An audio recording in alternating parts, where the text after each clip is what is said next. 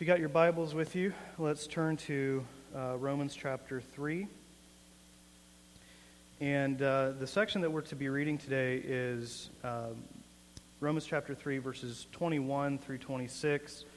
I'm going to go back and I'm going to include verse 20 in the reading. Romans chapter 3, verses 20 through 26. For by the works of the law, no human being will be justified in his sight, since through the law comes knowledge of sin.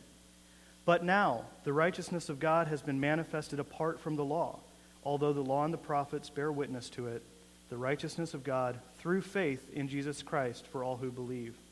For there is no distinction, for all have sinned and fall short of the glory of God, and are justified by his grace as a gift through the redemption that is in Christ Jesus, whom God put forward as a propitiation by his blood to be received by faith.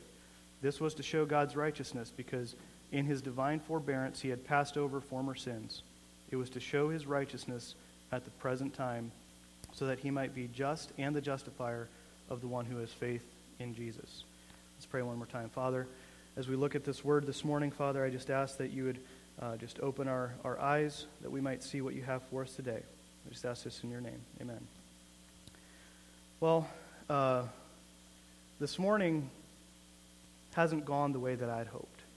Let's just put it that way.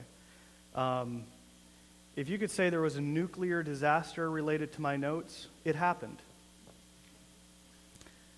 But you know what? Maybe that's what God needed to happen. Maybe I had too much faith in what I was putting down. And I know a little bit something about having too much faith in something you shouldn't have faith in. I think I've shared before with you guys part of my history. I grew up in a setting that tended to have a legalistic bent to it. And as a result, I didn't have a true understanding of what the gospel of Jesus Christ was all about. And that resulted in, obviously a lot of uncertainty. We did communion 2 times a year, and you better believe there was 2 times a year where I was like, Lord God, now's the time for you to come home. I'm ready. Because I was so convinced that I had made myself right once again. Once again, I've been living really good for the last couple weeks. So right now is a good opportunity, God. You can come now. In this specific text, as I began to walk through it, through discipleship, it changed my life. And I don't know any better way to say that than it changed my life. It gave me security where I didn't have security before. And so this morning, I want to keep it simple. We'll be bouncing back and forth a little bit within the text because of the way that Paul writes. He tends to run on sentences and kind of bring things up here and there. So we're going to bounce around a little bit within the text. But I'm going to try to keep it simple, because it was the simple truth that transformed my life. So I don't think I need to add much to it. But in that time where, yes, I believed that we are justified by faith, I was also believing that my works were what held me there, right? And that's where a lot of insecurity came from. And in verse 20 that we just read, for by the works of the law no human being will be justified in his sight, it says no human being. If we jump down to verse 24, 23 and 24, for all have sinned and fall short of the glory of God and are justified by his grace. So on the one hand, we see no one will be justified. In the other, we see here's an opportunity for everyone to be justified. So what happened between those 2 verses? And that's what's really cool. And that's what we're going to get into a little bit this morning. But in the start here, I just want to help us to think a little bit from the Jewish perspective. They were very focused on, the letter of the law, all of the Old Testament law. In fact, there were those that added quite a bit to it. just to make sure that they didn't even come close to breaking the laws. And as Paul, having come out of that, is trying to talk to them and share this with them, he would have understood, because he came through this as well, he would have understood the intense burden, this intense weight of always being right, always never doing wrong. Well, I've tried that before, and I didn't last a day. It is impossible. But then, if you just think of that burden of always being right, always being righteous, what is the end goal? Why are we trying to be righteous? And I really think it comes down to one of the biggest questions that we face, and all of human history has faced, is, in the end, how do I stand before an almighty righteous God and be justified in his sight? And that's a pretty heavy question. Well, what the Jews would have been taught was that it's by following the law. So you put that kind of a burden behind that kind of a consequence, not being right with God, and you're going to feel pretty oppressed. It's going to be pretty difficult to do. But even though the law is kind of an example, or like it kind of shows God's righteousness, it's kind of a reflection of that, it's just a very, very, very small sample size. It's just a shadow of his full righteousness. And that is the full righteousness that, in theoretical terms, if we could attain, we on our own could be justified before God. But, as Scripture said, no one can do that. So even that small little sample that is just a speck, it's like a speck of sand on the beach compared to the entire universe being God's righteousness, that even is not a drastic enough difference to illustrate the difference, the chasm between those two things. Yet we can't even keep that little small part. And that's why they needed something else. And I have to think that as you get to verse 20 and you hear those two words, but now, they don't mean that much on their own, but what they're transitioning from and what they're transitioning to is so beautiful. But now, the righteousness of God has been manifested apart from the law, although the law and the prophets bear witness to it. The righteousness of God through faith in Jesus Christ for all who believe. That's such beautiful news. We don't have to work hard on our own to attain it. We don't have to be perfect. We definitely don't want to try to be the opposite of that, no. But that weight and that burden, that impossible task that was given, that's not ours anymore. And that's what really, I guess, transformed my life was I found that with that weight off, I actually had freedom to live for Christ in a way that I hadn't before. So what is this righteousness of God that has been manifested apart from the law? Well, it's the righteousness of God through faith in Jesus Christ. Christ is the manifestation of that righteousness. He lived that perfect life, that sinless life, so that we don't have to. Fully God and fully man. This is the good news of the gospel. The requirement of righteousness is no longer on us.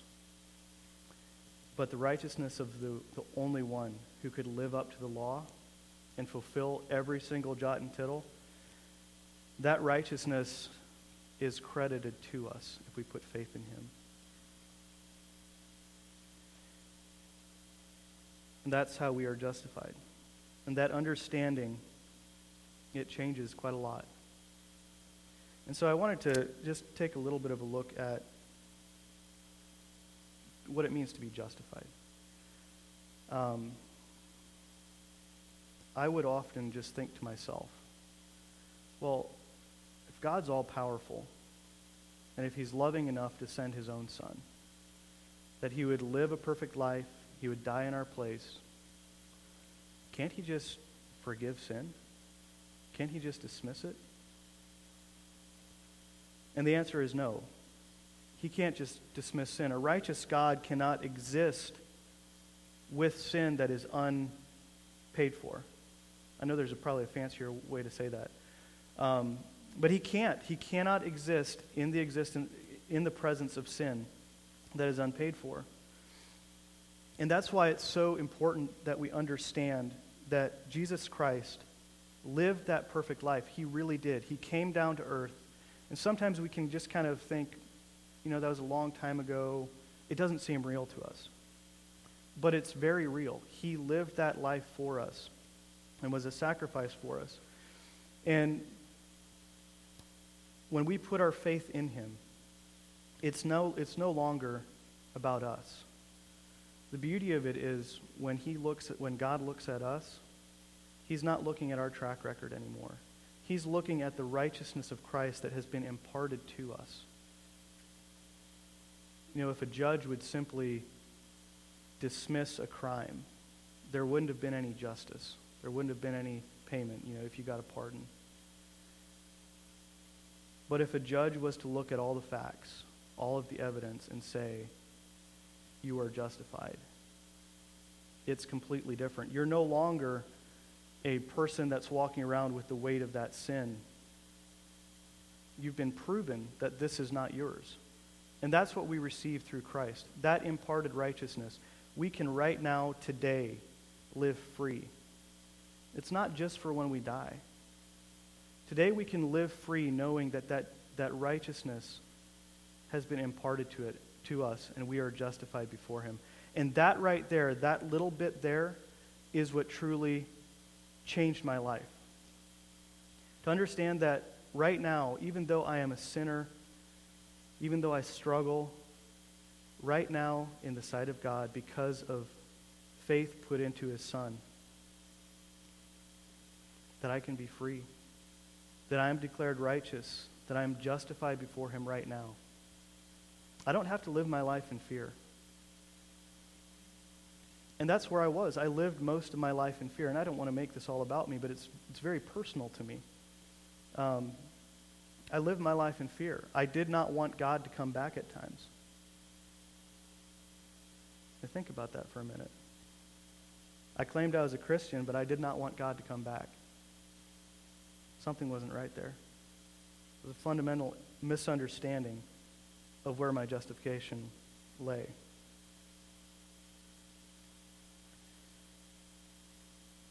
And the truth of the matter is, that is the answer to that question. How do we stand before an almighty God? And it's the same answer for every single person. It's not subjective. I know there's a lot of subjective truth nowadays. What's your experience? That's going to determine your truth. God's not a subjective God. He's an absolute God. He's a righteous God. We measure everything that we call truth by what he says. And in verse 23 it says, "For all have sinned and fall short of the glory of God and are justified by his grace as a gift."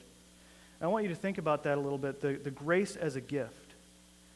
How often would you say that you're going to give, let's say, a small gift to somebody and you expect nothing in return? I think most of us would do that. Well, start increasing the value of that gift. And pretty soon, at least in my perspective, I give you a really, really big gift, I probably expect a really, really large amount of control in your life or influence, something of that matter. Well, that gift is given freely. There's no strings attached. The only request is that we love him, we follow him, and we obey him. And that used to seem like a big task, but it's really not. When you love Christ, when you know that you are justified because of his sacrifice freely, that obedience, that following the law, it's no longer the burden that it used to be.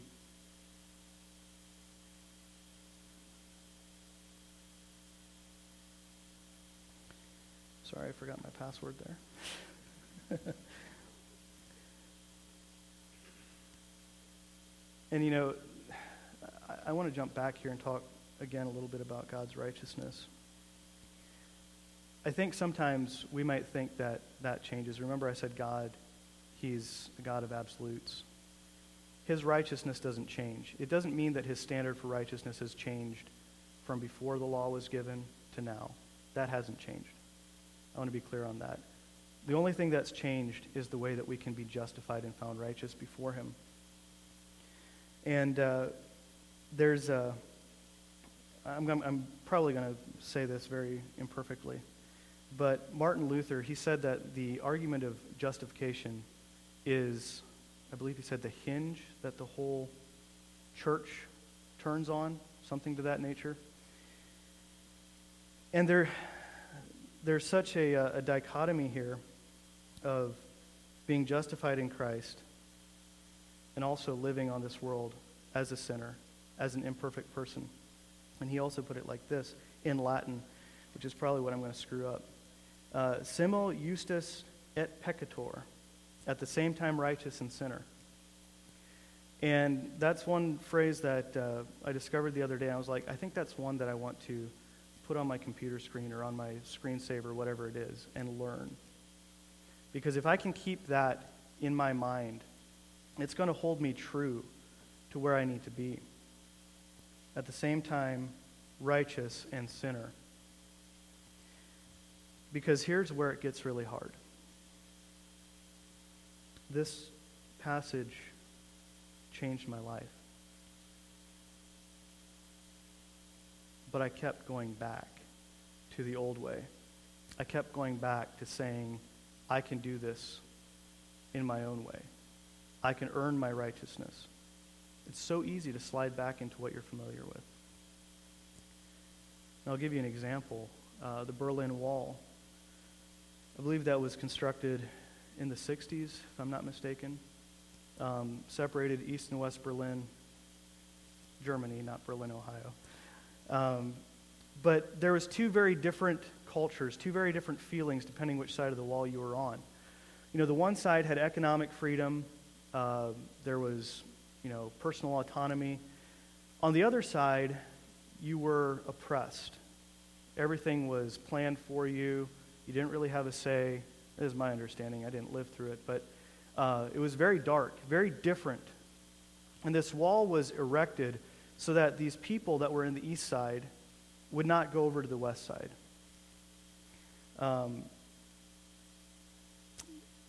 Yet there was many people that lived through that would attempt throughout their lifetime to escape over to the other side. And there was many that lost their lives. There were some that were imprisoned, tortured, and there were some that got over there. But this wall itself is not what oppressed them. This wall was a divider. It stood as more of a symbol, and it was a symbol worldwide that everybody would know and recognize. And it did divide the two, but it wasn't the wall itself that made the difference on the life on one side versus the other. And when that wall finally came down, I was reading some stories of some people that lived through that, and they said that they saw it on the news, and these were people that lived over in Germany. They said, we saw it on the news that the wall had come down, and we didn't believe it. We had to go see for ourselves. And even when the wall came down, they didn't believe that anything was going to be different. And they continued oftentimes living their life in the same pattern of fear, of stepping outside of the boundary, making a mistake, getting snatched up by I believe it was the Stasi. And they lived that way even for decades. And so I want to ask you guys this morning, if you've ever grown up with any inkling that you are yourself responsible for your own righteousness, your own justification through your own works, and you have learned that justification is by grace alone, through faith alone, in Christ alone, and that's changed your life, I would ask you to guard your hearts, because it's very easy to slide back. It's very easy to live our lives in that fear, saying, has anything really changed? And that's why we need to preach this to ourselves every single day and remind ourselves who we are in Christ. We are justified, we are secure, and we are righteous before God, not in our own righteousness, but because of the righteousness of Christ. And in that freedom, you will experience joy, assurance, and you should be willing to share that with everyone around you. I know I was never one who would readily go share with people about the gospel. And there's times I still struggle with that. But one of the main reasons was because, to me, it was only partially good news. I want to tell you guys this morning, this is 100% good news. And we should share it with all those around us. But justification, it does come at a cost. And that's why I want to look just very briefly here. It says that we are justified by his grace as a gift through the redemption that is in Christ Jesus, whom God put forward as a propitiation by his blood. Propitiation was a word that I often just skipped over because I didn't know what it meant historically until somebody explained it to me. But propitiation is literally the idea of an appeasement to a deity, a sacrifice. And this justification that we can now live in, this righteousness that we have credited to us, it came at a price, a significant price. And that was the cost of the Son of God. And that is why, when we talked earlier about God's righteousness being satisfied, that he couldn't just dismiss sin, but it needed to be paid. It is because of that propitiation that God now can provide that justification for us. And that's something that we should be very grateful for, because I had to think symbolically, when that Berlin Wall came down, it was at the cross where the requirement of the law came down for us and made everything different.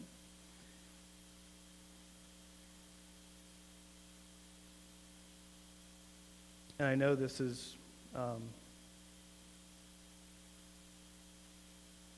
perhaps a shoddy explanation in many ways, but I would encourage you guys, don't overlook this passage. I overlooked it quite a bit, even in recent years. And as I was studying for this and getting back into it, my heart was refreshed and it was renewed to the truth of it. And I want to encourage you guys, and you can come up, worship. I want to just encourage you guys to live in this every day, because we can know all of the perfect theological statements, all the perfect theological truths, but if this is not in our heart, if we are not living this every day, understanding why we are righteous and that it's not because of ourselves, we're going to live a joyless Christian life. And we are not going to be a light and a witness to the world around us, which is ultimately very important. So I just want to leave you with those words. Let's go ahead and pray. Father, we thank you today for just the beauty of your word. We thank you for the justification that we can have through Christ, that righteousness that's imputed to us, Father. We just thank you that he came down in real time, space, history and lived a perfect life as fully man and fully God. That we don't have to do this, Father. Thank you for taking that burden away from us. Father, we just ask that as we go forward, as we live our lives, that you would help us to always keep this central in our heart, to always remain grateful, to never slide back into trying to do things on our own way, in our own works, Father. We thank you, we praise you, and you alone. Amen.